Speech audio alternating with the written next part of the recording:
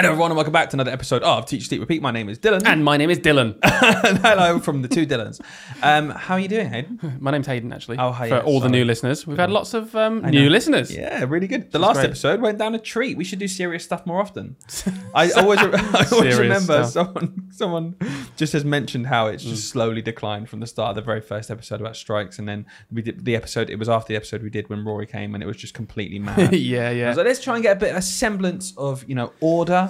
So last lesson. Oh, you slipped into teacher mode then. Right, last lesson, kids. We're looking at short multiplication. Okay, so everyone listening this, last episode, our best day 1 and day 2 have been released an episode. Yeah. So really, we had 10 listeners. We had 10. I think it was Rishi and the rest of his cabinet. Up from one listener. Yeah, from Gillian Keegan up to 10. Yeah. And your family who send me t-shirts when I say stupid stuff. They count for about 15, don't they? Also, love how you've not worn that t-shirt since you got it. Anyone who doesn't know, Hayden, it's right there, so you can grab it. Yeah. There is a t-shirt that my parents printed for him. Parents, if you're listening, he's not washed it once. He's not washed it. He's not worn it. It's just been sat there. I was going to wear it today, but obviously I forgot. Wrong way. Yeah. There we are. If you look on the camera. Also, if you're not watching on the camera, I wonder if it sounds different. Because you might notice if you are watching that me and Dylan haven't got our usual microphone set up here. We've got new little pop shields. Look at us. Yeah. We feel really professional. Yeah, isn't that very professional as we sit in your little tiny third red room? Yeah. In our studio, you mean? Yeah, sorry, studio. Anyway, yeah. Dylan. But I tell you what, very quickly on the studio note, you do have like sound protection things on your walls. I actually thought they were really small shelves at one point. But these things, No. Maybe we'll post a picture on the Instagram for anyone who can't see them. Little Lego things you could put on there, I guess. Yeah, little Lego miniature things. Yeah, no, the boards behind me, they're just soundboards because it's very boxy in here. It echoes a lot. And it is a studio, as you've been saying. But anyway, we had a really good response to our last episode. I'm here. I've honestly been spending the last 2 minutes stalling trying to remember what it was about, but I can't remember what it was called. What was it called? You absolute fool. How could you forget what the last episode was about? Workload reduction task force. I stalled then so that you could remember because I forgot as well. Yeah, anyway, went down a treat. We went through all the different things and just had a chat about how teacher workload, it's all a bit of a facade, isn't it? Workload until there's funding. If you want to know more about it, check out last week's episode. It's a good one. It's a good one. We talked for a long time. It was extended bumper episode. Anyway, only one thing this week I want to talk about because we kind of introduced it last week. The whole. Oh, you're going to tell me about your week? Yeah, I didn't ask. Yeah, you did earlier. Oh, okay. You forgot about that. You did. Go back and listen, mate. You did. Hayden, how's your week? So, last week when we mentioned that your class had just made up this forfeit thing for me, we're losing this times tables battle, which I of course did. Well, we've since had the forfeit, and basically on Tuesday when I was on duty outside, oh man, your kids were so excited at the prospect of chasing me. I went outside and within 20 seconds I had 25 year 4s all crowding me. Some of them were just like grabbing my arm so I couldn't get away, and I'm like, oh, don't do that, get off me please. And they were like, right, we're going to give you 3 seconds. I just started counting. They're like, 3. And I was like, oh, I've got to run, haven't I? I've got to run. But I can't run too fast because if I pelt it and run into a kid, can you imagine? No. So I had to do that classic, like, I'm pretending I'm really old and can't run very fast. Like, oh, running. And they all caught me. Yeah. And then they all caught me and it was really sweet. So then once I was like, oh, this is annoying now. Because they wouldn't let go of me. I was like, right, well, let's get Mr. Price, shall we? They were like, yeah! I was like, let's all go to his window and do this. And we put our hands up to our noses and we all came to your window and you saw it. My blinds were closed. Yeah. Well, then, they obviously then didn't leave me alone again. They were like, let's chase you again. I was like, no, let's not. Let's not chase me again. Let's do a conga line. So I started a conga line and then all the other kids from the playground joined in. I had about 100 children in the end. And we went back to your classroom to walk past to all wave at you and you weren't there anymore. We just waved your empty classroom. Anyway, but the overall summary of this isn't it nice when the kids it's so stupid, this little thing we did. It's nothing. It was nothing to you. It was nothing to me. And I reckon it made some of those kids' days because they were just so buzzed about chasing their week. I swear to you, every day in maths they were like, "Is it Tuesday yet?" Like honestly, they were really cool to. And they were saying to me, "You're going to chase him, aren't you?" I was like, I've got a meeting at break." Sat there on your desk. I just wanted to do my marking and watch out the window. But I did see the conga line. Hilarious. And then just I saw like year 5s and year 6s in the conga line. That was all there. Everyone joined. So good. It was really fun. Like a 200 child conga line out on the playground. So good. So that was kind of the highlight of my week. Yeah. No, it was one of the highlights of mine actually. Yeah. I had a couple of things I wanted to talk about because it just really made me laugh. Hang on, sorry. How's your week, Dylan? Oh, thank you. I thought you were never going to ask. There was this one child that came up to me this week. It was so good. And she had like 7 or 8 pieces of paper in her hand. Like not in a pile, obviously all been crumpled up or folded and stuff. And she was like trying to walk along, and they were falling out. She was picking them up. She was like, oh God, Mr. Price. So she put them down on my desk and was trailing through them. Okay, trailing through all these papers, looking 1 minute, I can't find your one. And then she gave me a piece of paper. It said, best teacher ever, Mr. Price. Had a football, had something else. I think it was like a man with a beard, obviously. I was like, oh, best teacher ever. Nice. What's that in your hand? She had a pile of best teacher ever posters for every single teacher who teaches us. And then she even afterwards said, where can I give this to Mrs. Evans, who's my partner teacher? I was like, oh, why don't you wait and not show me the other best teacher ever one? And she was rifling through them. The PE teacher, the music teacher, the head teacher. Me. Best teacher ever. Best teacher ever with the 7 others who I've got on my list. Yeah. So that cracked me up. Also, I don't know if anyone else gets it who works in a school gets this. I'm sure you do. But it really made me stop and think.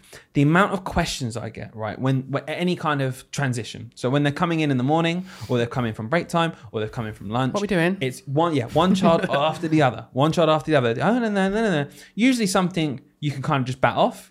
Like, oh, I feel a bit poorly. Okay, have a drink, go and see how you feel. Oh, so-and-so said this on the playground. Oh, where's that so-and-so? Let's talk. You just talk about it quickly. Yeah. Everything's part of the course.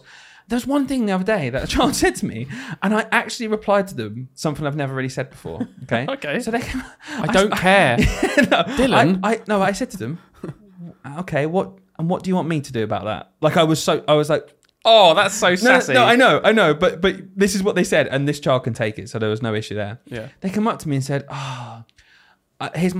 handed their book to me, they're reading, and just to show me, and as if I can solve this problem. So gave me their book and goes, I was reading it, but I've lost my page.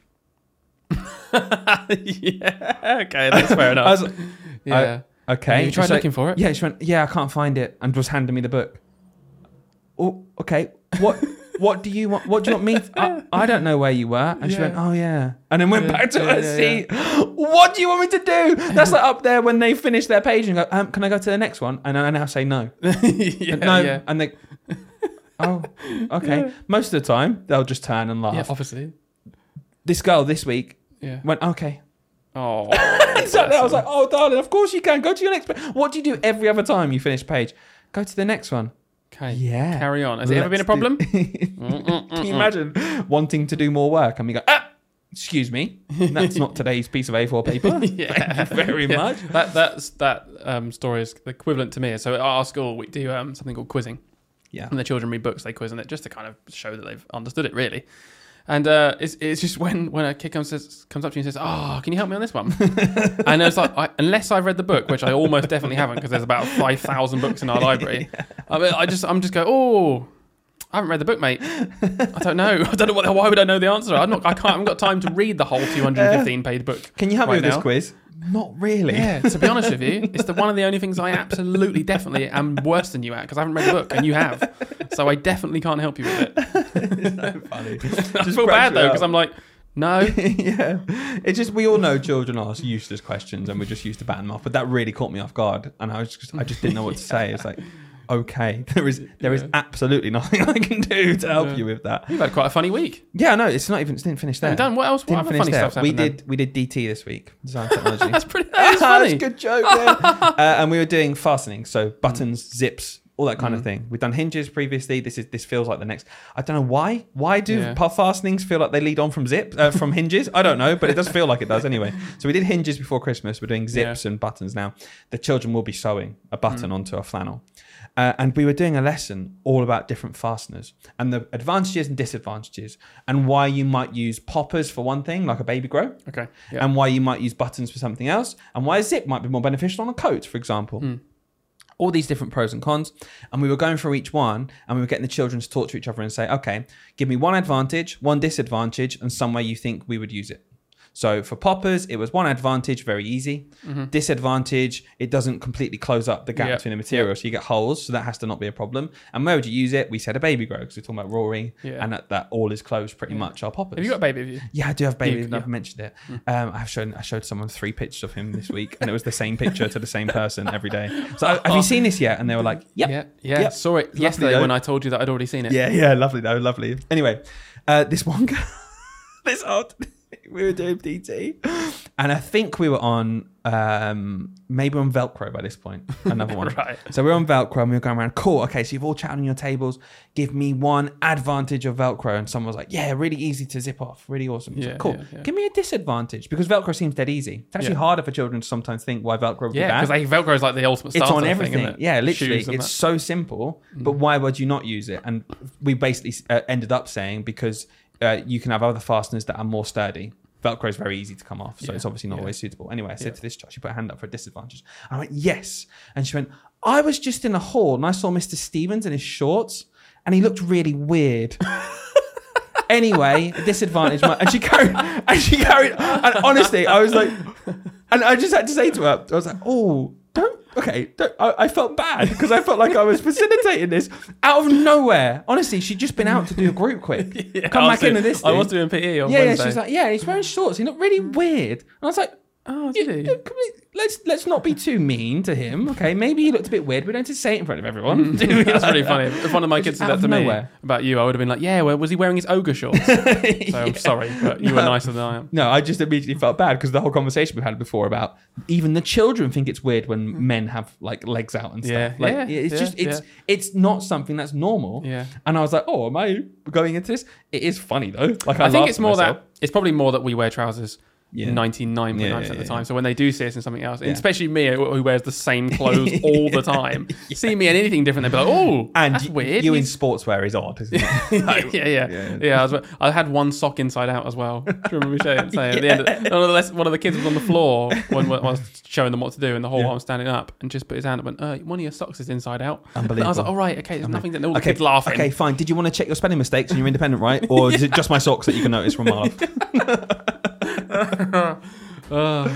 Anyway, one last thing before we move on, and this is like kind of just a bit of advice, I guess, to people who maybe earlier on in their career, even you. We played this game, so we finished after. Oh my god! Like the first time in about a year where we finished the lesson, and we had a very awkward amount of time left. It was like 15, 20 minutes. Wow! We're reading a class book in English, and we do English sets. So I didn't want to read the class book to them because then we'd all be on different points of the book. It would mess everything up. So about 20 minutes, I was like, okay. Listen, if you guys can go and get your stuff very sensibly and come back and sit down, I'll get a little game ready for us. And we played Mad Libs. For anyone who doesn't know, Mad Libs is where there's a story with gaps. Okay. Right. And you'll say to them, okay, give me an adjective, give me a noun, give me a plural noun. And you go through and it's like a mini spag lesson because you can make it that way by talking about, I want an adjective. Yeah. And they'll go running. I'm like, oh, that's not an adjective. That's a verb. It's an action word. An adjective describes something. So it's still educational, but it's so funny. And the kids would this always goes down so well with them because it's complete nonsense. It was like, give me a noun. And they go toilet. And I'm like, excellent. Because I know it's going to be crazy in the story. So you put toilet in, you put a person down. They had Olivia Rodrigo. Let's put her in, who's a singer. All these random stuff. And at the end, you press generate. And it generates this story where the gaps have been filled in by the words. So it puts it into a little... Exactly. So it's a small narrative where on its own, the narrative would be really boring. It might be like a pizza party, right? Yeah. And so our pizza party was, I felt so lucky this week to have a pizza with toilets and bogies on them. And then they keep reading it. The kids are losing their minds. And when they hear their word in the story, they're like, that was my word! And now it's on a pizza and we can't eat it, can we? And it was so nice. I had 8 kids at the end come up to me, can you write it on a piece of paper? I'm going to Google it and do it at home. So what is it then? Is it a proper website? It's just Mad Libs. So you can just Google Mad Libs. Mad Libs. And Mad Libs is like the name. It's like charades, right? Yeah. So it's not like a set thing. It's just called Mad Libs. Yeah. So loads of people who do Mad Libs, loads of companies and stuff. But do it with your kids, like a little mini 10-15 minute GPS thing. It was so engaging. And the idea that loads of kids at the end were laughing hysterically, had basically just done a GPS lesson without realizing and come to us to do it at home. I was like, Christ, that is what we need to be doing with these children. Finding fun ways like we always do with your blow dart maths and all that kind of stuff. That was just nonsense. It is nonsense, but it sums up how I like to do my teaching, and you, I think, which is if the kids are fully engaged in something, you can hide the learning almost. You can just recap stuff, get them to think about it. Learning is a requirement almost to play the game properly, which they really want to play. Exactly. Well, if you don't know what adjectives, you can't really play, can you? Precisely. And then you can turn around and say, someone that said big, and I was like, no. This needs to be the funniest story ever. So then they go away and they think, oh, okay. Even if they think of a better word than big or a more exotic word that you wouldn't have seen before. We were doing some reading and one of the vocab words we looked at was ancient. very simple word, but for children who are like 7 or 8, 9, not one they'd often use. And they were using words like ancient and flamboyant and stuff that were on our vocab wall. It was just nice because then it goes in the story. It's just hidden learning, and they're my favorite types of things, I think, where the children are almost tricked into learning through having a good time. Yeah, definitely. Can you spell flamboyant? Yeah, I can. It's all jingle. You got saved by the bell.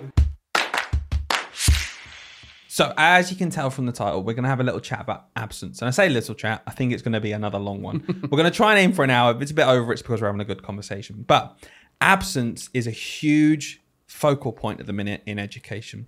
We've talked about teacher workload reduction, strikes, all that kind of stuff. Almost it can come across sometimes quite self-centered, can't it? We're talking about our experiences, and we're always trying to put to the front, actually, the reason we're going on strike and the reason we talk about well-being is because at the end of the day, that's what impacts the children the most. Because no matter what people say or think, I know for a fact that as teachers, the individual children and all of them together are what is at the front of our mind. That's what we want to get the most out of this whole system.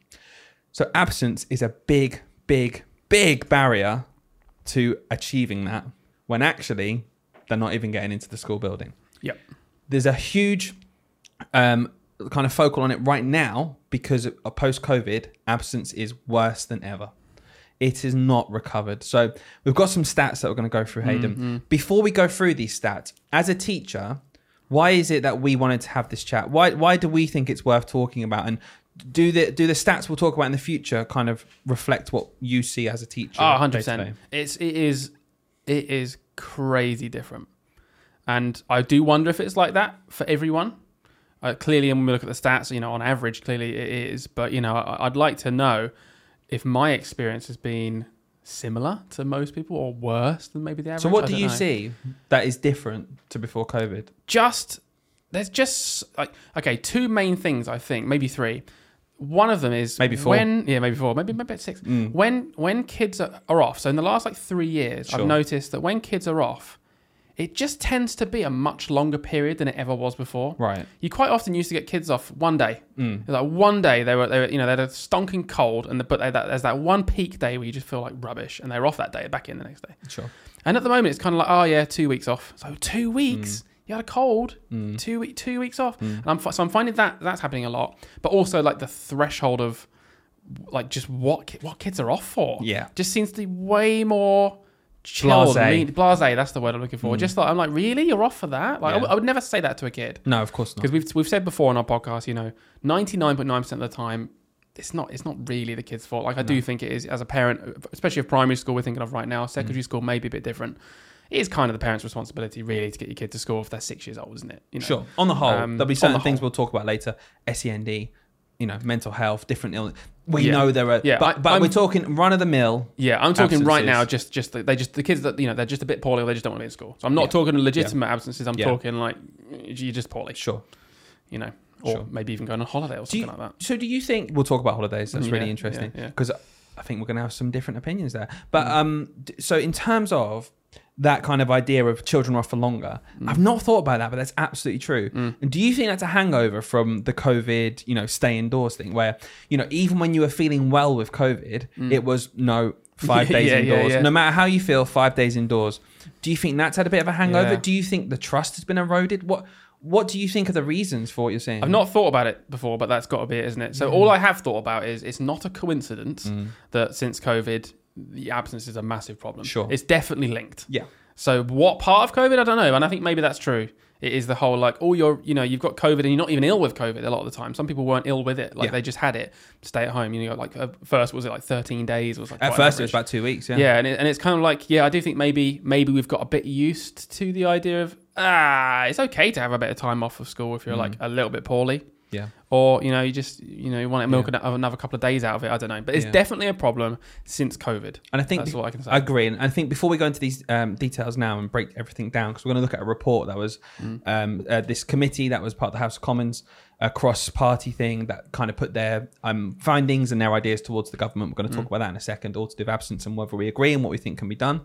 I think what I want to lump in with absence as well, though, is lateness. And this idea of it seems to be for a lot of people now, both children and adults, that they think it's okay to be late. There's no rush anymore. Oh no, we've got to get to school on time because every second of learning is really important. And in the early parts of my career, I was definitely someone, even as a teacher, who kind of rolled my eyes sometimes to that. Like, all right, 5 minutes here and there is not going to hurt. But we're talking now about if children are late every single day to school, and it's by half an hour, 40 minutes, sometimes the entire first lesson. If you actually look back at a week at the end, there might be some children who, although they were in school every day, missed 80% of their maths learning if you teach maths first. They missed every single registration session when the school's trying to do some catch-up groups with them. And inevitably, and we'll talk about the groups who are hit more by absences, inevitably the children you want to do the most work with and the most catch-up with to help from the COVID absences and to boost their attainment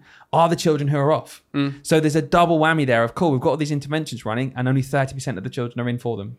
So it's lateness, absence, the whole kind of attitude towards school and its importance have completely, to me, been turned upside down. It's a bit too laid back now. Not of everyone, because I have found over the last few years, it is repeat offenders.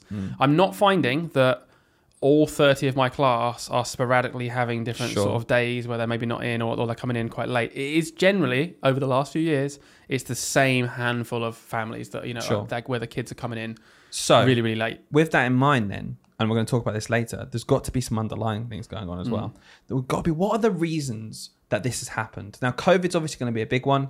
The erosion of trust, I think, between the average person and the government. When you turn around and tell people that school's closed for children, and it's because of this, and we say it's okay, that's going to erode trust eventually when, okay, well, you closed the schools for 2 months. Why can't I take my kid out for 2 weeks? I'll never forget Boris. I know I've said this on the podcast ages ago, but I've got to say it again because I'll never, ever forget it. It's like a core memory of mine now. Was when that Christmas, I don't know what year it was, 2021. I think it was 2021 Christmas. Well, Christmas 2020. Yeah, leading going into 2021, January, where he was adamant, everything was saying we should not be sending kids back to school. Like, we were at like peak COVID time. It was terrible, terrible time.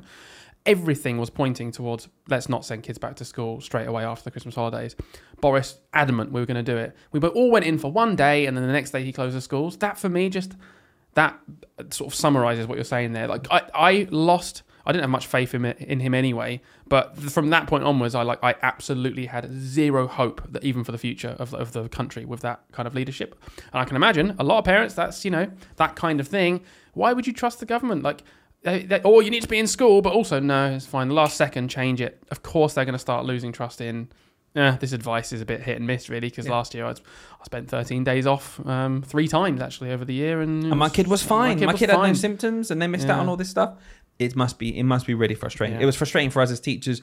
I think, before we get into all details again, I know we're going to have a really interesting chat here, but I really don't want this to turn into a pointing the finger and blame thing. I know we've already said it's the parents' responsibility to get children in. That is true, but there are going to be reasons why there's this huge trends. These huge trends don't happen for nothing. No. There's going to be some underlying reasons. We're going to try and get into them and think, okay, well, it's going to take a long while to fix, but what can we do to fix them? So let's get into some statistics. Cool. These can't be, argued with. This is just what has happened. So it's as simple as that. Well, I don't know about that. Yeah, well, was it from the government?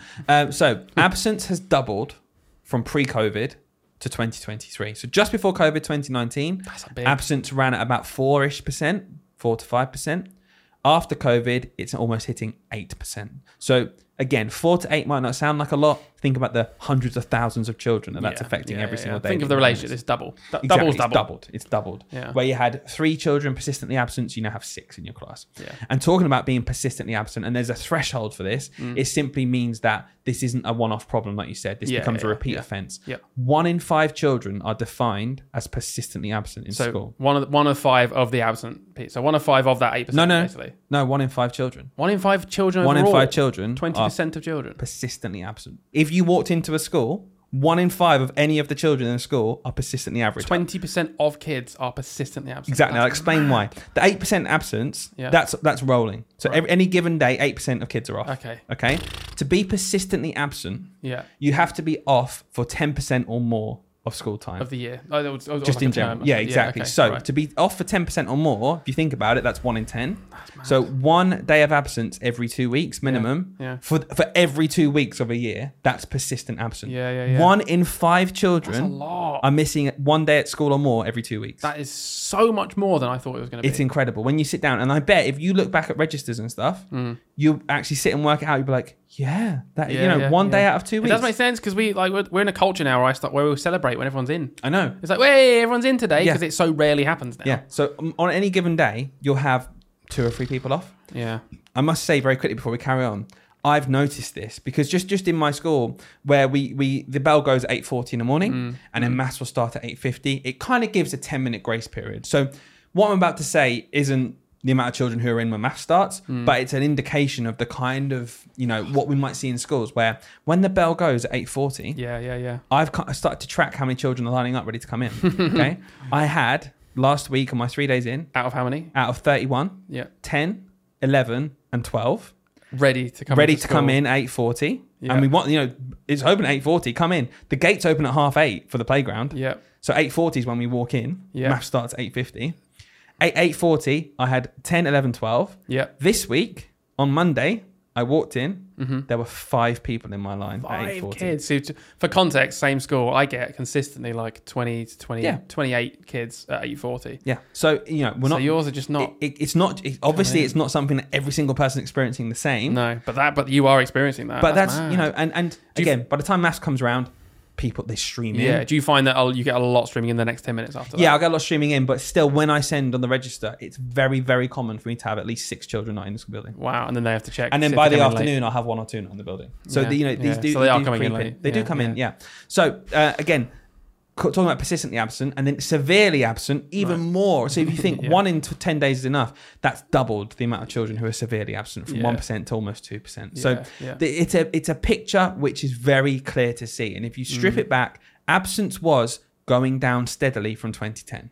It was something that, although not lots was being ploughed into it, there was clearly still a bond between the family, the government and school where we understood the importance of getting in. COVID completely diminished that.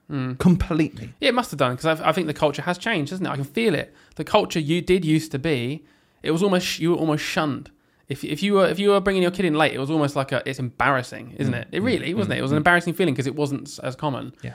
Oh God, we woke up late. Oh God, I'm embarrassed, But now it's kind of like, we woke up late again for the 7th time this term.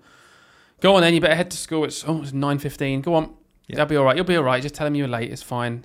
I do feel like that is how it's. I don't know, but there's lots of reasons which we're going to get into today. So, and I think it's important when we have these chats. We're always the first people to say, well, there's a reason for everything. So those people who say with behaviour, well, have you tried building a relationship with them? And it's like, okay, look. We know, and we're going to talk about it, so please don't get your knickers in a twist, okay? If you're listening to this and thinking, oh, no, they're not thinking. Yes, we know, and we're going to talk about all the reasons why this is the case. We know everything, all right? But there are also some people who just need to get their kids into school. Yeah. They just need to do it, okay? It's about having a bit of discipline, a bit less laziness, and that would help.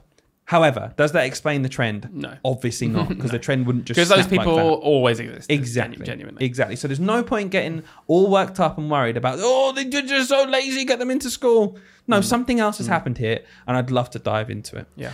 So before we do, very quickly, there's obviously homeschooling. Yeah.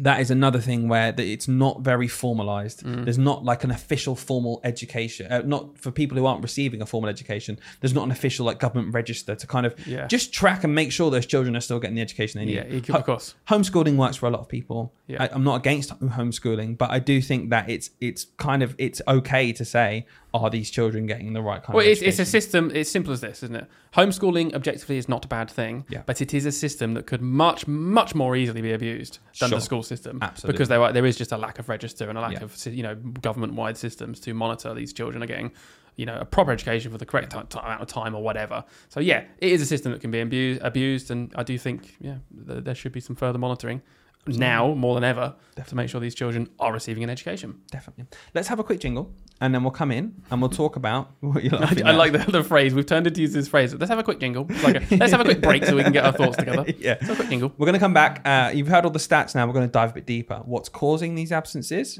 and what can be done about it. And is Dylan going to go on holiday with his child when he's at school? In term time. Big question.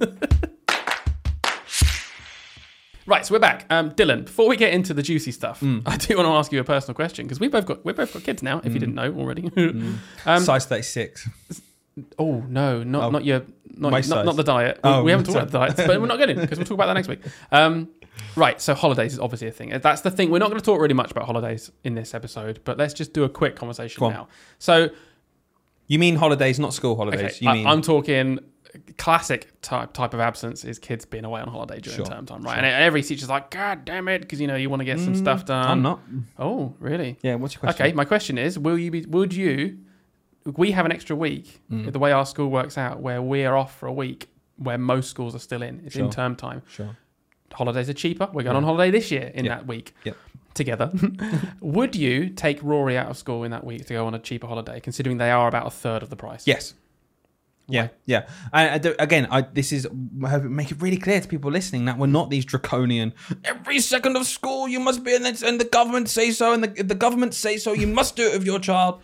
No, we hate the government. Like, don't worry about that. But my point is, I have never ever been of the impression that it annoyed me when children went on holiday in term time. Firstly, it's a capitalist absolute nightmare. I hate capitalism anyway. But the disgusting price rises and hikes during the half.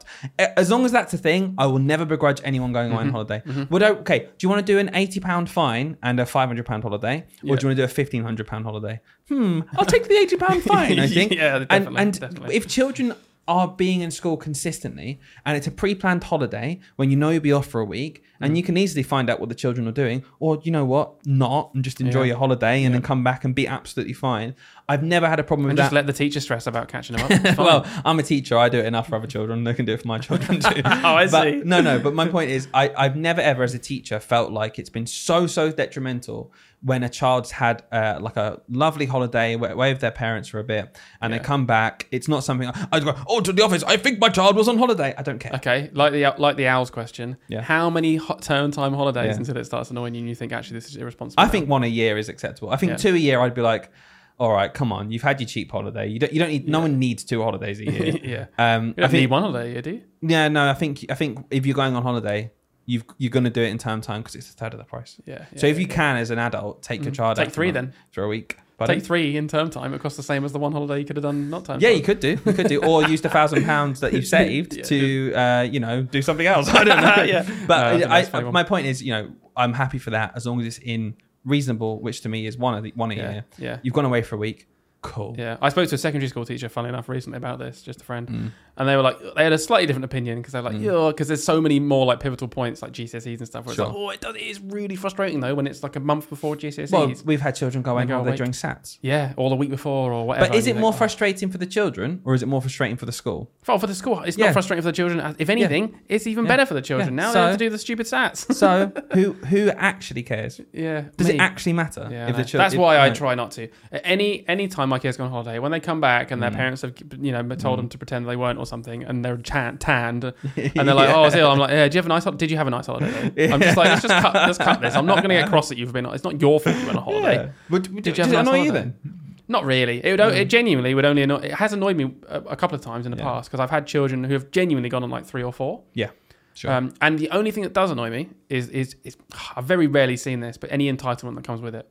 If you take your child out of holiday, you've got to deal with the repercussions of them missing education. Right. I've had parents come in and say, "We're going on holiday. I need you to prepare, a booklet of work for maths, a booklet of work for English, so we can do all of the stuff. I don't want them to miss out on anything." It's like, if you didn't want them to miss out, do you not want them to miss out? Yeah, yeah. And I've genuinely, any time that's ever happened, I've just gone no. Yeah. I've said nope because you've chosen to take them out of term time. It's genuinely not my problem. And when they come back, you're still going to spend some time catching them up. Of course, of course, inadvertently will. But that's the only. You're adding to my workload because you want to go on holiday in term time. But you know what? If a low-income family who maybe wouldn't get to go on holiday that year, if their only choices are we don't go on holiday or we go in this one time in this 1 week in term time, would I be annoyed? Not at all. I'd be like, it's enrichment. God, I'd almost on the side be like, please do go on that holiday. I'll help catch your kid up. Can you imagine, right, turning around and saying to a child and a family, you can't have that enrichment at all. By the way, all enrichment's been cut and we don't do anything in school that's fun anymore because we've got no money. Limit, can't we? Anyway, enough about holidays. So basically, I just want to get it across that, it's like you said, we're not draconian. I think absence, look, we can deal with some absence. Some absence is fine, and a holiday every now and then, whatever, is stupid. And if you're ill, you're ill. Yeah, it's fine. We'll be fine. But we're talking about a massive rise in overall absence and where that's come from, and actually it is having impacts in general. And why is it happening? So Dylan, the top reason children are off is illness. Still. Yeah, it was illness before; it's illness now. However, what's really interesting about this is the amount of children who are off ill has massively increased since COVID. So again, it's tracked with a doubling pretty much, okay? So are children twice as ill as they were before COVID? No, I don't think that they are. Maybe obviously there's COVID now, so there might be a bit more illness going around, but we've always had flu seasons. We've always had cold seasons. We've always had children with tonsillitis, children off for different reasons, poorly tummies, poorly headaches, whatever it is. We've always had illness and we've still got it. But why is there more authorized illness right now than there was before COVID? Clearly, COVID's had an impact. So the threshold for what we would say as parents for keeping children home, that threshold has lowered massively, I think. So what do we do? What do we do about it? What can we do? The committee said this, and I think it's excellent advice. And there's going to be a running theme here, Hayden. Very much like last week when we talked about the workload reduction. There's lots of fantastic ideas. Yeah. Nothing will happen. I tell you what. Nothing will work. Don't say it. Go on. Don't say it. What do you think? Yeah. Listen to the first point. Okay. Maybe listen to the first couple. Then we'll say why none of this will happen. The one thing that's going to stop everything from happening. Yeah. After 14 years of a Tory government, what could it be? So the threshold for keeping kids has obviously moved. A big thing the committee have said needs to happen is really targeted, like kind of investment almost, and this idea of we need parents to know exactly through guidance when to and when not to send your child to school. What is it that might be contagious and therefore be a bit of a vector in school and spread illness and more children are off, therefore you keep your one child at home? Or when it's actually okay, you've got a bit of a poorly tummy, let's see how you get on, crack on, go into school. I think that would be really effective. I genuinely think that something as simple as that would be really effective. A little poster that goes home to every kid, it goes put up around schools, and maybe there's a couple of adverts on it, like they did during COVID with the guidance. Most people did follow the guidance. Obviously you get people that don't, and they're the loudest people. But the majority of people do follow it and actually listen to it, and it's subconsciously even if they're like, oh, whatever. It will go in. This is when you should send your kid to school. This is when you can think about not sending them to school. It's got to meet this kind of threshold because the threshold has moved. As a teacher, how confident are you with knowing when to send a child home because they're ill or not? How confident am I? Yeah, how confident are you to look at a child, they present to you, they say, oh, I'm feeling this, or that. You can see their symptoms. As class teacher, it's down to us to say, okay, look, carry on with your work. We'll get to lunchtime. Or, okay, go down to the office. We'll ring parents. How do you, because this is the same thing. It's a hard one, This is the same thing. I never, ever want to send a child home. I want them to be in school as much as possible. I maybe put it off more than I should sometimes. I say, okay, we're in maths, okay? And they say, oh, I'm feeling a bit poorly. Oh, wait till break time, get some fresh air, run about. I always say They'll wait till break time, come in for English. Oh, well, it's nearly lunchtime now, so should we see how we feel at lunch? Get a bit of food down you. Lunchtime comes. Well, eat your food and go outside, a bit of fresh air. It's the afternoon. Oh, well, it's the afternoon now. I've only got a couple of hours. Should we do our handwriting? We don't want to ring parents now because they're going to be annoyed because they're only going to come pick you up in an hour. You kind of kick the can down the road, all whilst obviously making sure the children are feeling okay. I do that probably 99% of the time, and the kids 100% of the time of my whole career have never not been fine. Yeah. So there's the confidence, I guess. The confidence comes from 9 years of doing that, and they've never once not been okay. So when would you send someone home? Like, do you feel like you would benefit as well from any guidance or I definitely would, because I am still blagging it, really. If you think I'm just lucky that actually those kids are fine. I think I've obviously I've taught thousands of children now, so I am starting to recognise signs when children are just blagging it a bit. Maybe they're just common, they're what's it called, but they're persistently absent children where I'm like, okay, you're clearly not constantly ill all the time, you're actually just okay. But I would benefit from some guidance because I'd like there to be a bit more of a clear threshold because I am just kind of doing it on my own. Understanding, but it's when kids have actually been sick. And so on that's a red card for me, is in terms of okay, go vomited straight home to me, straight home. When children have any kind of diagnosis or any sort of medical history that I know about, where it's flaring up, and I'm like, okay, this actually is a condition. Or typically, if it's a child who has really good absence, what do you mean? Attendance? Really good attendance. Sorry, they've got really good attendance. Those kids that are in when they've got a sniffly cold. Yeah. If they have a bit more credit, I think, almost. And I think that's just how life works, isn't it? You know, when I know their parents send them in, even when I'm thinking, oh, they are quite poorly. Yeah. If they are really complaining about feeling really ill, and I've done the whole, I've banned it off till break time, whatever, and they're still like, I really don't feel good. Yeah. I do generally consider ringing home. But I don't, even then, I don't say, they need to come home. It's sort of like, oh, this is the situation. What do you think, parents? Sure. Because they might go, no, they're putting it on this morning because they wanted to watch the new Pokemon. Hey, it's not 1998. they wanted to watch that new Pokemon. The Milky Bar kids on TV. No, that's not 1950s. Yeah, I guess that's right. But my point is, that's not something I'm really, really confident on, and it's a theme we're going to come onto again terms of SEM provision and stuff like that in terms of a teacher, for sure. Yeah. I think just to summarize that point, really good idea, but a lot of that trust has been broken. I don't know what we can do to build those gaps with the government again, because even when the government released this guidance, I can imagine there are a whole bunch of people that go, whatever, you made my kid miss months of education. So nothing you say about how important education is going to resonate with me because my kid was fine and they're off school. I guess if schools are proactive about it, it might come from a different avenue. You know how schools used to be really hot on. Yeah. And I don't see this as much anymore. And this was clearly maybe an initiative that came from the government once upon a time. The whole the posters that were like, if you miss one day, it equates to this, and the whole reading ones as well, like the opposite one where it's like if you read for more than 10 minutes a day, all these vocab words, those kind of like stat posters, I reckon they probably trickled down, and I think they had quite a big impact because I still think about them, and I think you could I think it could work having some guidance. I reckon that would tackle a big chunk of those parents that we were talking about earlier who really they just need to get their kids their kids are fine. Maybe they're a bit anxious now about health anxiety, definitely, and they're not sure, so they keep them home. But guidance would help them. Sure. Guidance would help those kind of people. It wouldn't help what we're going to talk about now. Other reasons that children are off. So we're going to talk about SEND, so children with special educational needs. And also we're going to talk about lower income families. Yeah, we'll come on to that because we'll talk about the whole deterrent of fines and stuff. Yeah, and how that guidance maybe wouldn't affect them because that's not the reason they're not coming in. So we'll get to that in a bit. Exactly. I think what we talked about there is very much on the increase in children who are actually ill and have authorised illness. There's got to be a reason why that seems to have doubled. Yeah. Kids aren't twice as sick as they were. The threshold has just moved. We need to pull it back down. Exactly. That's right. So let's move on then to what you just said, because I think some of the biggest barriers that we have to absence right now are certain groups of children, especially post-COVID, who are way, way, way more likely to suffer from absence than any other groups of children.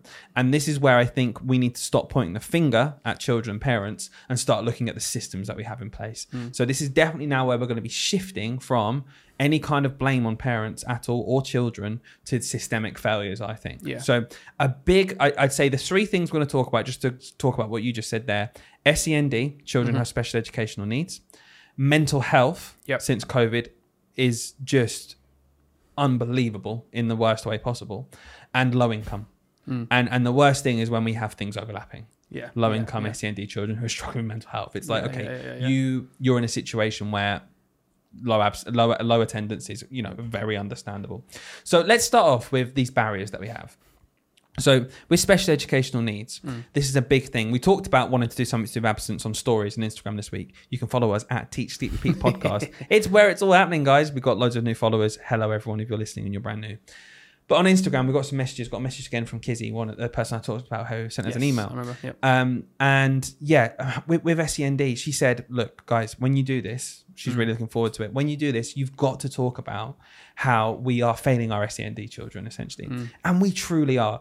SEND children, as class teachers, we now are the central focal point for providing these children with all the provision that they need. We're the people who write their IEPs, their health plans. Yep. We're the people who write their targets. We're the people who will, track how we're going to meet those targets and what we need to put in place, whether it's assistance, whether it's us, whether it's time before. And also have to action it because we are their teachers. Yeah, we're with them every day. And do you know what? That's no, I don't think anyone begrudges that being part of their job.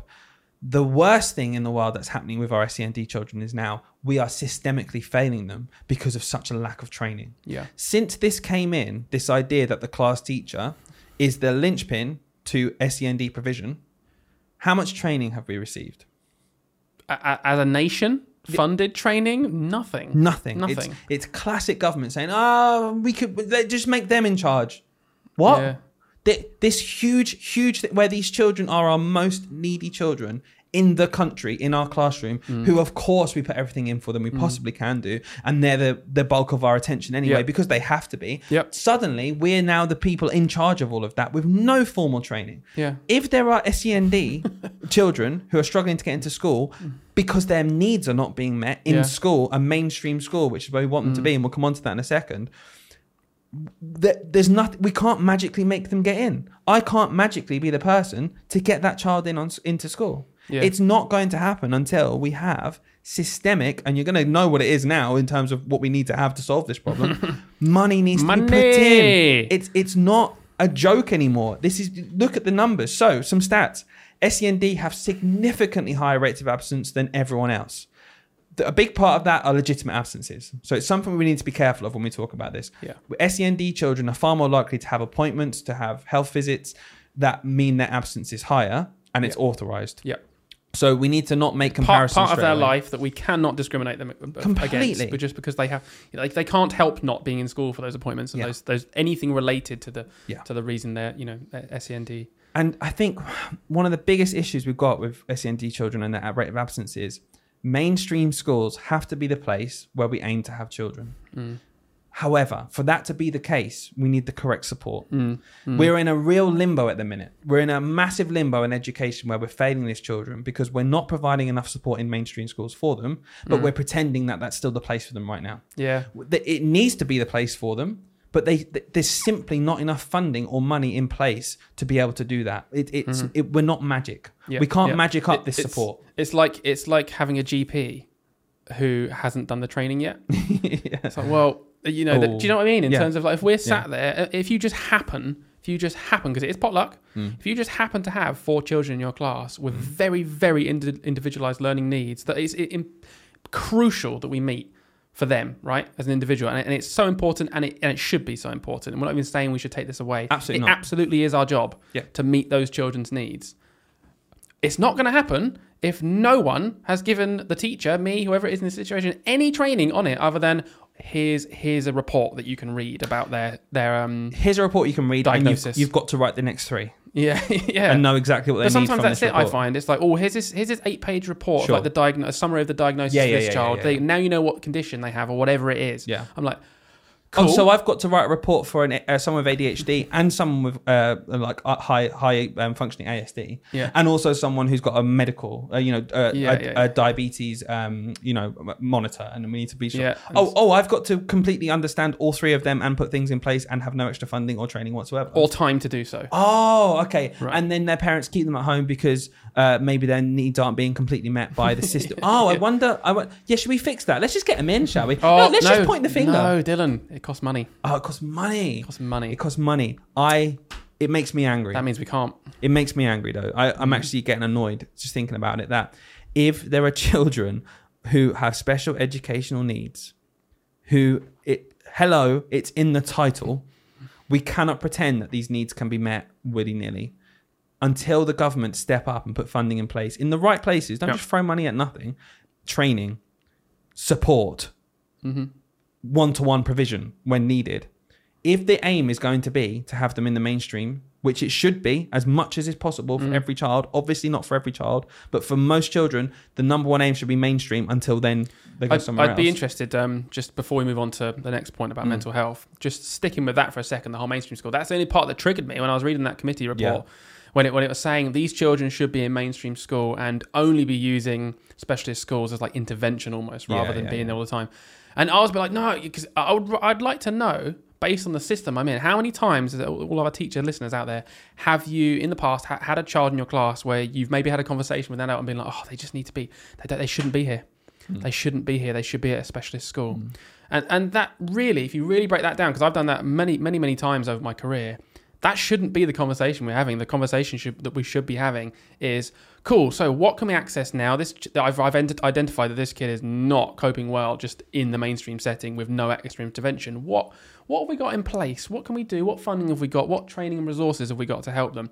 If we had a good government we would be able to have that dialogue, and it wouldn't result in us being like, oh, I feel like I'm failing this child because I've got nothing that I can do in my resources or my time or my training. There's nothing's been put in place for this kid. That's the problem. It's really changed my mind on it because I was a bit triggered at first about that, and now I'm like, no, it's just the system's broken. It's not me.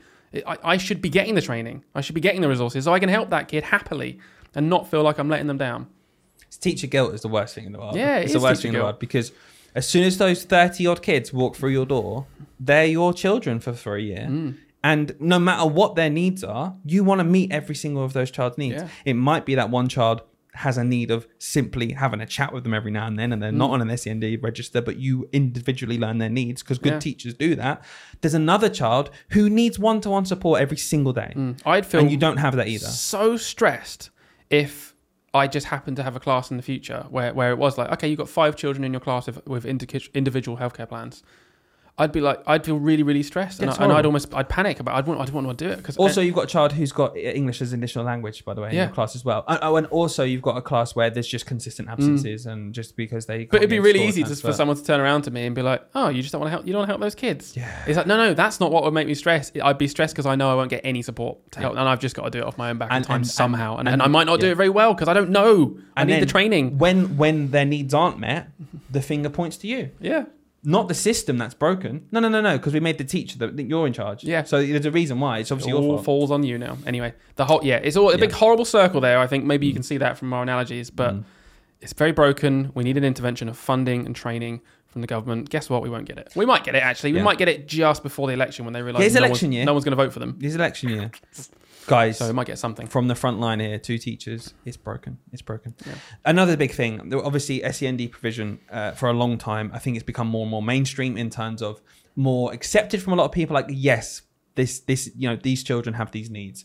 It was brushed under the carpet. It still existed back in the 70s and 80s and 90s, but it's much more in the forefront now. Much more accepted, much more mainstream. Let's say for it to be accepted and we understand this. Do we get the help? No, but we know it's a thing, right? Can I just, sorry, I want one really quick point because I know you want to move on. But I've spoke to a lot of older people who say to me, yeah, those kids just weren't at school back in my day. Yeah. And they almost see it as it's such a detriment for these kids to be in mainstream school. And the irony is, right, I've seen so many children on the SEND register with severe needs that have absolutely thrived at mainstream school and almost definitely achieved the best version of themselves at that school. Yeah. Maybe compared to if they went to a specialist school where they might just not have had as many, the same social aspecks, everything. Yeah, but it's funny because older people would be like, "Oh, it's such a detriment, isn't it, that they've been shoved into mainstream school?" And it's like, no, it shouldn't be, because if the funding was there, it would be the best thing ever to happen to them. Yeah. It just isn't quite there. And I think on that point,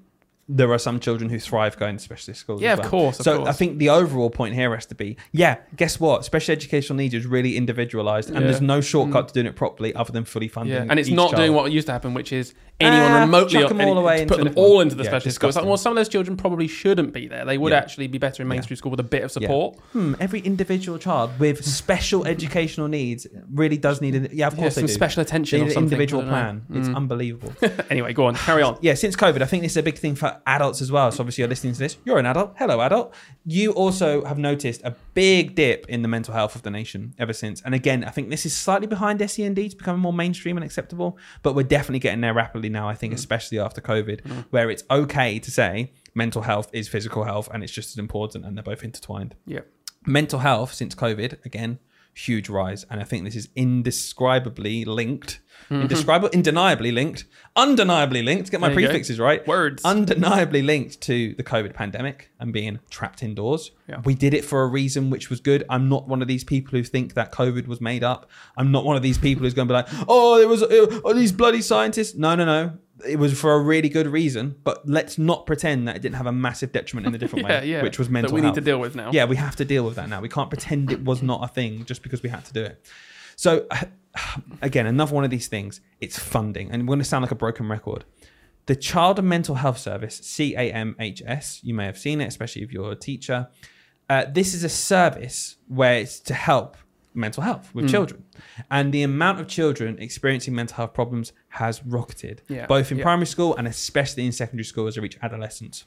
even more so. So I'm a secondary school teacher now. Sure. I've got a child that I've identified maybe over a series of time whose mental health is seriously declining. Sure. And it's affecting their absence. Affecting their absence massively. Yeah. So what you're telling me is I can contact the Child and Mental Health Services and they will be able to receive some services to help them? Yeah, in about 3 years. Yeah, because the waiting list for these things, because post-COVID, huge need for it, but nothing's happened in terms of funding. Nothing's happened in terms of widening this. It's inaccessible, this service. It's years now, isn't it? It's years for a waiting list. Years. Like 18 months. That's 18 months of children not getting into school. And more importantly, by the way, I know we're focusing on children getting into school. That's 18 months with someone suffering from mental health problems without being helped. Like, just look at the bottom line here of we're not helping our children who are suffering from mental health issues. It's disgusting. And one of the things the committee say here is, hello, this, by the way, this also needs funding, please. Government, can you please put some money into this? It was a really good thing, I think, from the committee, which has to happen. They said every secondary school, urgently, never mind primary school, by the way, just secondary school, because it is a big problem in secondary school. We know it's a problem in primary, but at least they said every secondary school urgently, their words, needs funding for mental health provision by 2025. That includes training staff and what to look out for, where to go, and there's no point training staff and making sure as teachers know what to look out for mental health unless professionals are going to come in and help them as well. We need money ploughed into this. Isn't there a hilarious loop in this system as well? It's even worse where, so I know we've wrote it down as notes, but you know more about this, about them not. So currently an absence for mental health is recorded as an unauthorized absence. Sure. Because you need medical evidence. Yeah. For it to go down as a legitimate medical reason, and you can't get the medical evidence because there's a 2-year waiting list for it. And I'm just like, oh my God. So there's this horrible loop of a lot of the unauthorized absences are mental health. Yeah. So a big thing the committee have said as well is they need another code. You see codes and registers. For anyone who doesn't know, when you do a register, M is absent for medical. Yeah. C might be like an authorized absence for a different reason. Maybe you're going to like a family funeral. And different schools have different codes as well. So it's all coded. But they're saying we need a code for mental health issues so that it is authorized still, and then we can track it. Because at the minute it's just down as unauthorized. It's the same as someone just being late. Yeah, exactly. It's the same as someone just not being bothered to come in for a morning. It's the same on the register as someone who's suffering from mental health problems. And if we're not tracking it properly, then it is stupid. It's a stupid start, isn't it? If we're not tracking it properly, then we can't really make proper analysis of what's going on. No, not at all. I just think...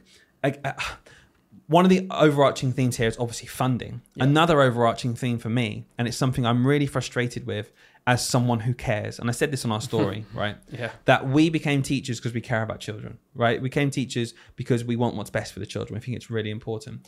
As people who care about our kids massively, seeing this happen is so frustrating. And what's even more frustrating is when the government especially try to pretend that we're the experts in everything. Yeah. And I think we need to normalize as teachers saying that we absolutely are not the experts at everything. I'm really good at planning and delivering maths lessons. I'm really quite good at taking a curriculum, understanding how children learn, mapping that out to my class, responding as I go, assessing as I go, changing my learning as I go, getting the children to an end point. And by the way, as I've been going through, not because of any formal training, but I feel like I'm good at building relationships with children and knowing their needs and meeting their needs as much as possible. I'm an expert in that. Teaching. I'm an expert at teaching. Like, and there's a lot of really good, amazing teachers out there. Everyone I've worked with is an expert teacher. They're fantastic. And if they're early in their career, they're learning and they're bloody brilliant as well because they've got the drive and the passion. What I cannot pretend that I am is someone who can adequately spot mental health trauma. I'm not someone who can adequately say what a child needs in terms of a provision for a very, very individualized special educational need they have. I'm not trained properly in that. No. So when you can probably do it to a surface level, but you're not an expert. I'm not an expert. So we need to stop pretending that this can be brushed under the carpet. This cannot be solved by just saying, well, you know, here are the problems, teachers, off you go. No, we need people in school, experts in school, training delivered to make me an expert in something if you want me to be, or people who are experts, because do you know what? It's a whole profession. Understanding mental health is an entire profession. Understanding dyslexia is an entire profession. Understanding ADHD is an entire profession. Like, to be an expert at that takes years and years of learning about it and doing it in schools. We cannot pretend that class teachers are that. We are not. We need support. It's the only way this is ever going to change. Amen to that, my brother. Amen to that. Well, Dylan, that was very passionate, very good, and I enjoyed listening to that. We are going to have a quick jingle break. No. This is normally about how long our episodes are, but join us after the jingle because we're going to carry on. We've got one more topic. We're going to be talking about find out after the jingle. Okay, welcome back. Well done for waiting the whole 3 seconds to find out. Banter. We know how to keep you here. Banter. Anyway, Dylan, got a question for you. Yep. The problem, you're going to be a bit embarrassed now. Okay. Because you've been talking about this for an hour. Okay. Government have kind of solved it though, haven't they? Oh. They have already solved this issue. Oh, what have they done? Have I missed it? When kids don't come to school, you just give them a fine. Oh. So they have solved the problem because if you don't bring your kids to school, we're going to fine you. That's what the government said. Fines are famously great for deterring everything. Yeah. So. But someone said to me before, like fines. Oh, I can't remember. Fines are only a system for the poor. Yeah. That's what they are because the rich don't care. Think about traffic fines, right? Yeah. Parking fines, okay? Yeah. If you're incredibly rich, right? Mm-hmm. Okay, let me start this whole analogy again. If you go and put on a double yellow line, let's say it's a 60 quid fine, okay? Yeah. If you go and pay for parking, it's like £3. Yeah. So us, £3 to 60 quid, blimmin' hell, I'm going to go and pay my £3. So I don't want to get a £60 fine. When you earn 100 times more than I do, £3 is £60 and the rest. So it's that, I don't have to pay anything because I'm rich. And if I do get caught every now and then, it's less proportionally than all you guys are going to spend. Don't care. It cost me £60 to park my car here. That's the analogy exactly. I think it was. When I get caught. Yeah. Which is not even all the time. So if what do you think about in terms of that? Would you have a scale for rich people, like a percentage of your income for like parking fines and stuff? Imagine. That's a big thing. Well, because speeding fines are like that. I don't know if you know that. No, they've changed over the years. Like speeding fines used to be flat fees, but now they are like over certain types of fines anyway, certain types of speeding and things. It's like it's on your weekly income now. Yeah, I think that's good. It's like you get fined a week's income. I saw someone try and defend that. I think it was one of the sidemen. We're going to have a whole episode, by the way, on sidemen and their influence on children.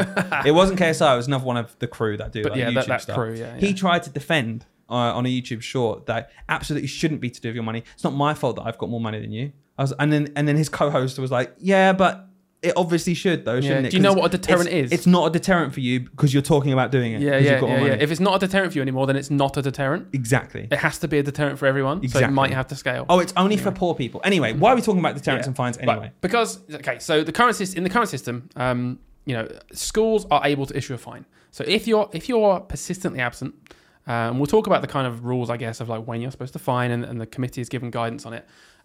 Fine. So fines have been proven to have an impact in getting children back to school. So that they're not completely useless. Sure. But, with everything, there are pros and cons. And there are a lot of cons to fines. Yeah. I don't like them. Is that your gut feeling? Yeah, I'm just going to jump the gun here and just kind of... I think that's what you were getting at. Because I don't really like them. No. I think there's two reasons for this. Number one, I would say on the current climate, everything we've just spoken about... Do you think a fine would solve them problems? So do you think a fine would solve the problem of SEND children not getting the provision they need? Do you think a fine would then be like, oh, suddenly my kid can come in?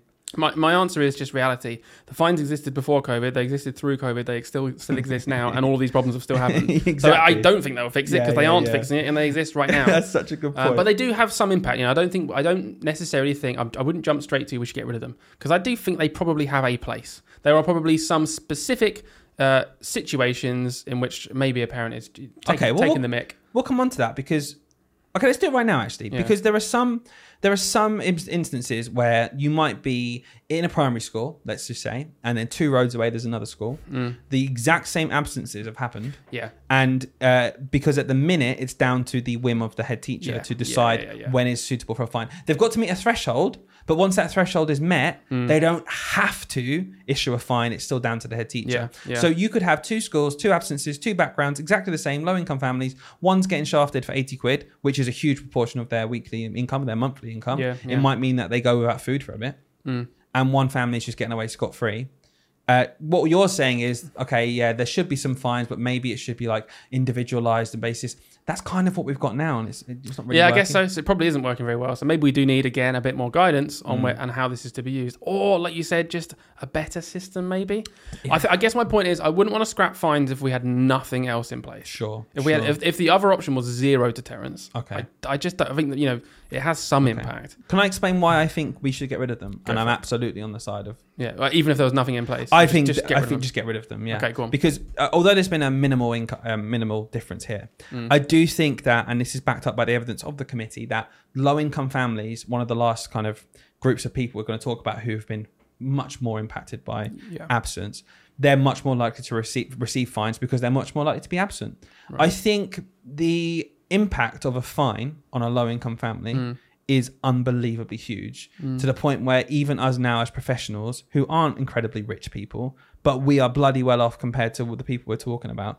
We've got children living in poverty who already aren't getting enough nutrition, who already we're fighting and arguing that we should be getting free meals for those people. Yeah. If they're missing school, do we think that it's ever remotely good to say, okay, 80 quid please, parents? I guess in my little analogy in my brain earlier of keeping the fines, I'm never finding those people. Sure. That's the problem, isn't it? But then this is the same problem of it's down to the whim of the head teacher. I wouldn't. They'd be, when I'm talking about looking at individual situations, they'd be the ones I wouldn't be doing it to. Sure. But there might be other parents where, you know, maybe they are well off and they're going on their 4th holiday for the year. So would you have a scale then? And I'd be like, oh, you're just taking the mick now. Because the committee say it needs to be more consistent how it's labelled. Yeah. And it feels like what you're saying, although coming from a good place, is very inconsistent. Yeah. Would you have still some rules then, but just higher the threshold? I don't know if you could. That's the problem. I don't know if you could. So my point is, because you can't, just don't have them.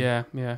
Because if one family get fined 80 quid, who literally can't afford 80 quid and they're behind in their rent now, or the child didn't get one dinner, that would annoy me more than 5 rich families getting away with going on holiday. What if they could have just sent their kid into school?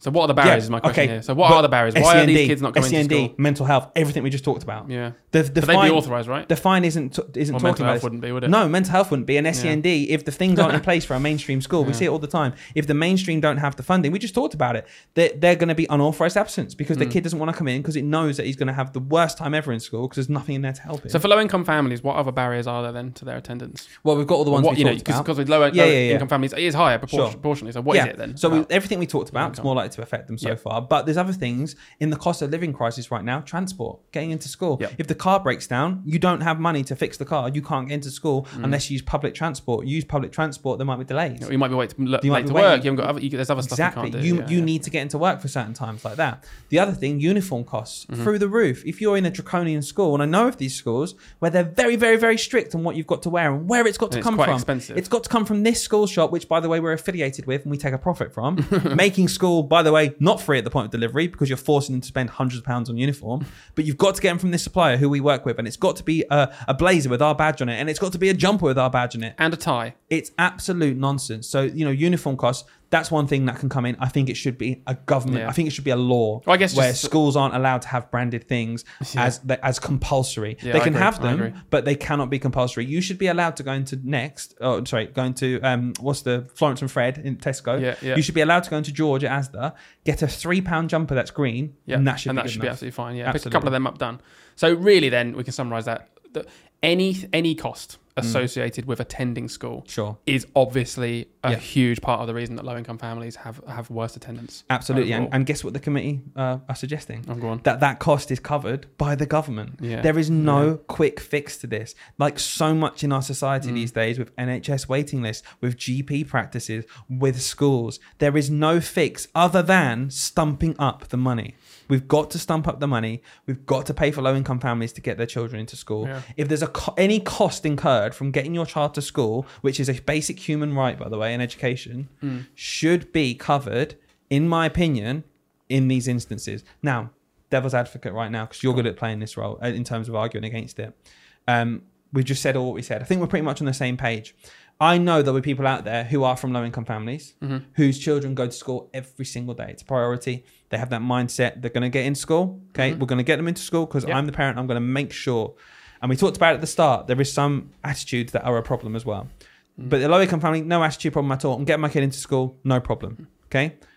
why on earth don't I get some tax credit then? Why don't I get some? I'm spending 30 quid a week on getting my kid into school on transport, and I've got them new shoes straight away when the head teacher said they need new shoes. Why is that getting paid for by the person next door? Yeah. Just what would be your reply to that? Well, okay, it's hard, isn't it? Because the opinion there goes down to the classic. Why they're because they're less organised than me, and we're in the same situation. They're getting something that I don't get. It's a tough one. Firstly, I think if that was to come into play, if there was going to be funding, then I think it should just be a blanket actual, an income amount, like a lot of things are in society. Like every school every kid in school getting free school meals. Yeah, that's what I mean. Yeah, it's under a certain income or pupil premium, whatever. So I do think actually it's just regardless of how organised you are, you do get that funding. Oh, well done, you managed to. You were going to sort it out yourself anyway, but here's the funding because actually we want to support you as a family. Yeah, being a low income family, it's fine. Maybe they can have you can get a second jumper. So when they lose it, they don't have to go cold for 3 days whilst you find it. Just think, do you know what I mean? Whatever. Yeah. So I think that it shouldn't be an individual basis. Maybe it should just be a straight up threshold for help. Well, the committee did say before fines are issued, fines should be a last resort. Yeah. So the committee stopped short of saying get rid of fines. Maybe I'm extreme with the view that we shouldn't have any fines at all. Probably what you're saying is maybe more sensible in terms of there has to be something, a deterrent at the end. Yeah. Fine. Yeah. But they're saying, attendance mentor programs are coming in, attendance hubs are coming in. This is attitude, right? This is attitude. So now we think about the attitude. You were saying, and it is true, and it sounds really harsh to say this, and sometimes we're really careful on this podcast, we don't offend anyone, but actually at the end of the day, some people do just have a terrible attitude towards school. They're just not doing the role that they're supposed to be doing very well, and they could be doing it better. Their attitude is not very good towards getting their kid to school. Yeah. That is a thing. Yeah. I'm not afraid to say that. Not afraid to say it. No, you're right. But so what we need to do though is not just moan about them. That's a terrible Tory mindset. It's just moan about them and say, well, they should be better like me. Yeah. That's not how it works. Yeah. We should then be doing something. So what you were saying there, I was sorry to interrupt you. No, maybe you're right. Start that list again. These are things that... Well, they're already starting to be rolled out in some places. So attendance mentors programs, you get like a professional to be your mentor. They're the person they go to. Oh, we struggled getting up this morning. I'm gonna talk to Vicky because Vicky's my mentor, and Vicky will talk to me and she'll keep me accountable. Like we've always said with health and stuff, or marketing with our business, having someone who's going to keep you kind of culpable instead of just drop your kids off or run off. I'm going to see. Sorry, they're late again. Having someone who's a mentor, having an attendance hub where you get information and help from someone on how to get your kids to school on time and things like that.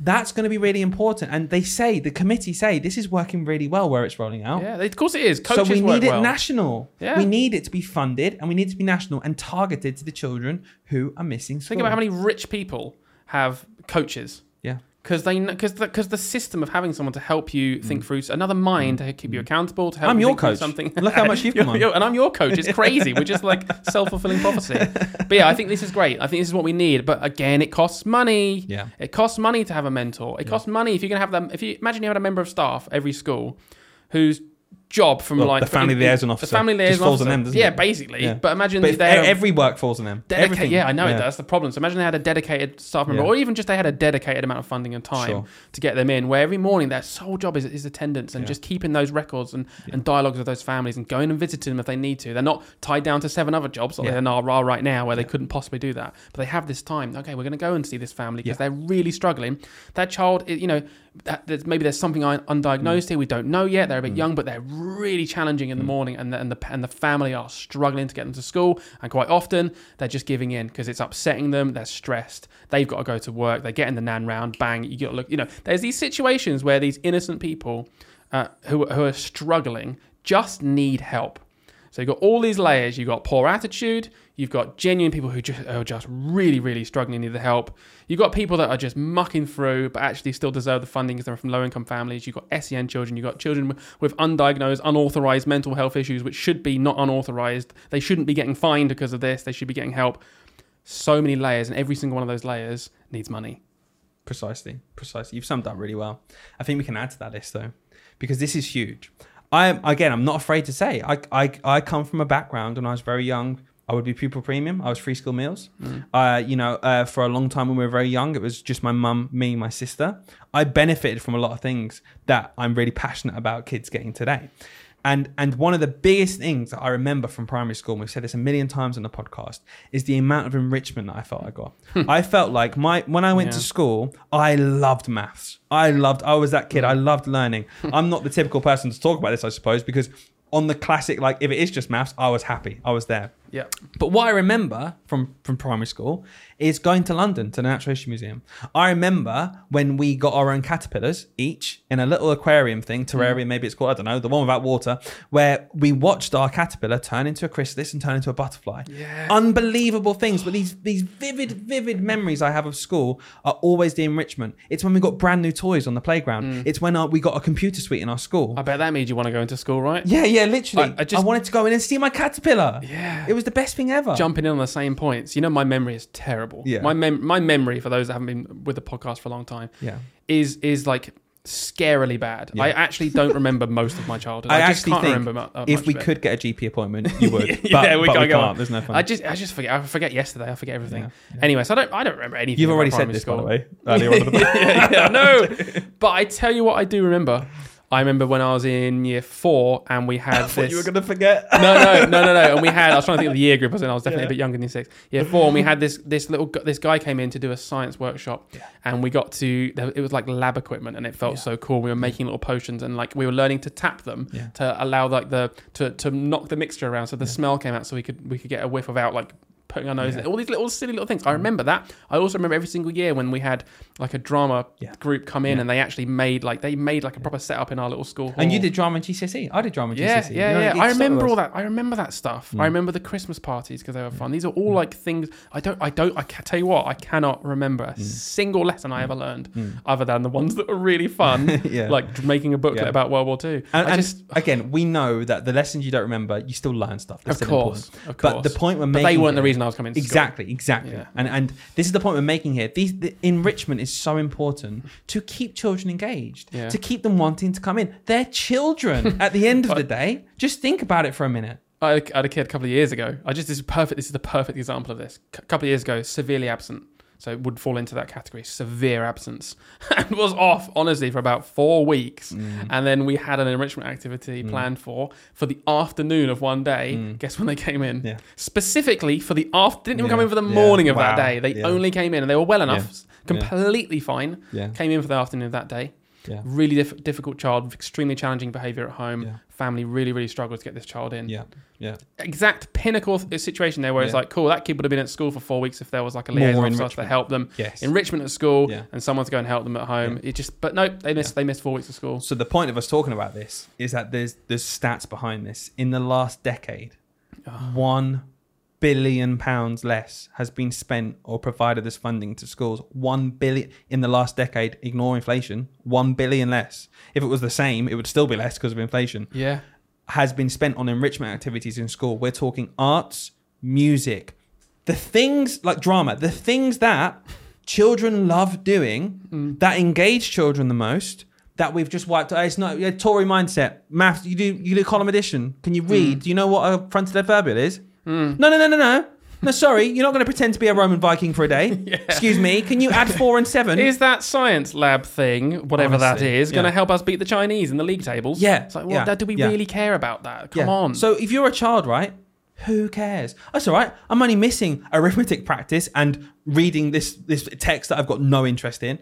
I love art. I love drawing things. I love making things. We're not doing that for 6 weeks. Oh, all right. Well, I can't be bothered then. Yeah, it all feeds in. And guess what?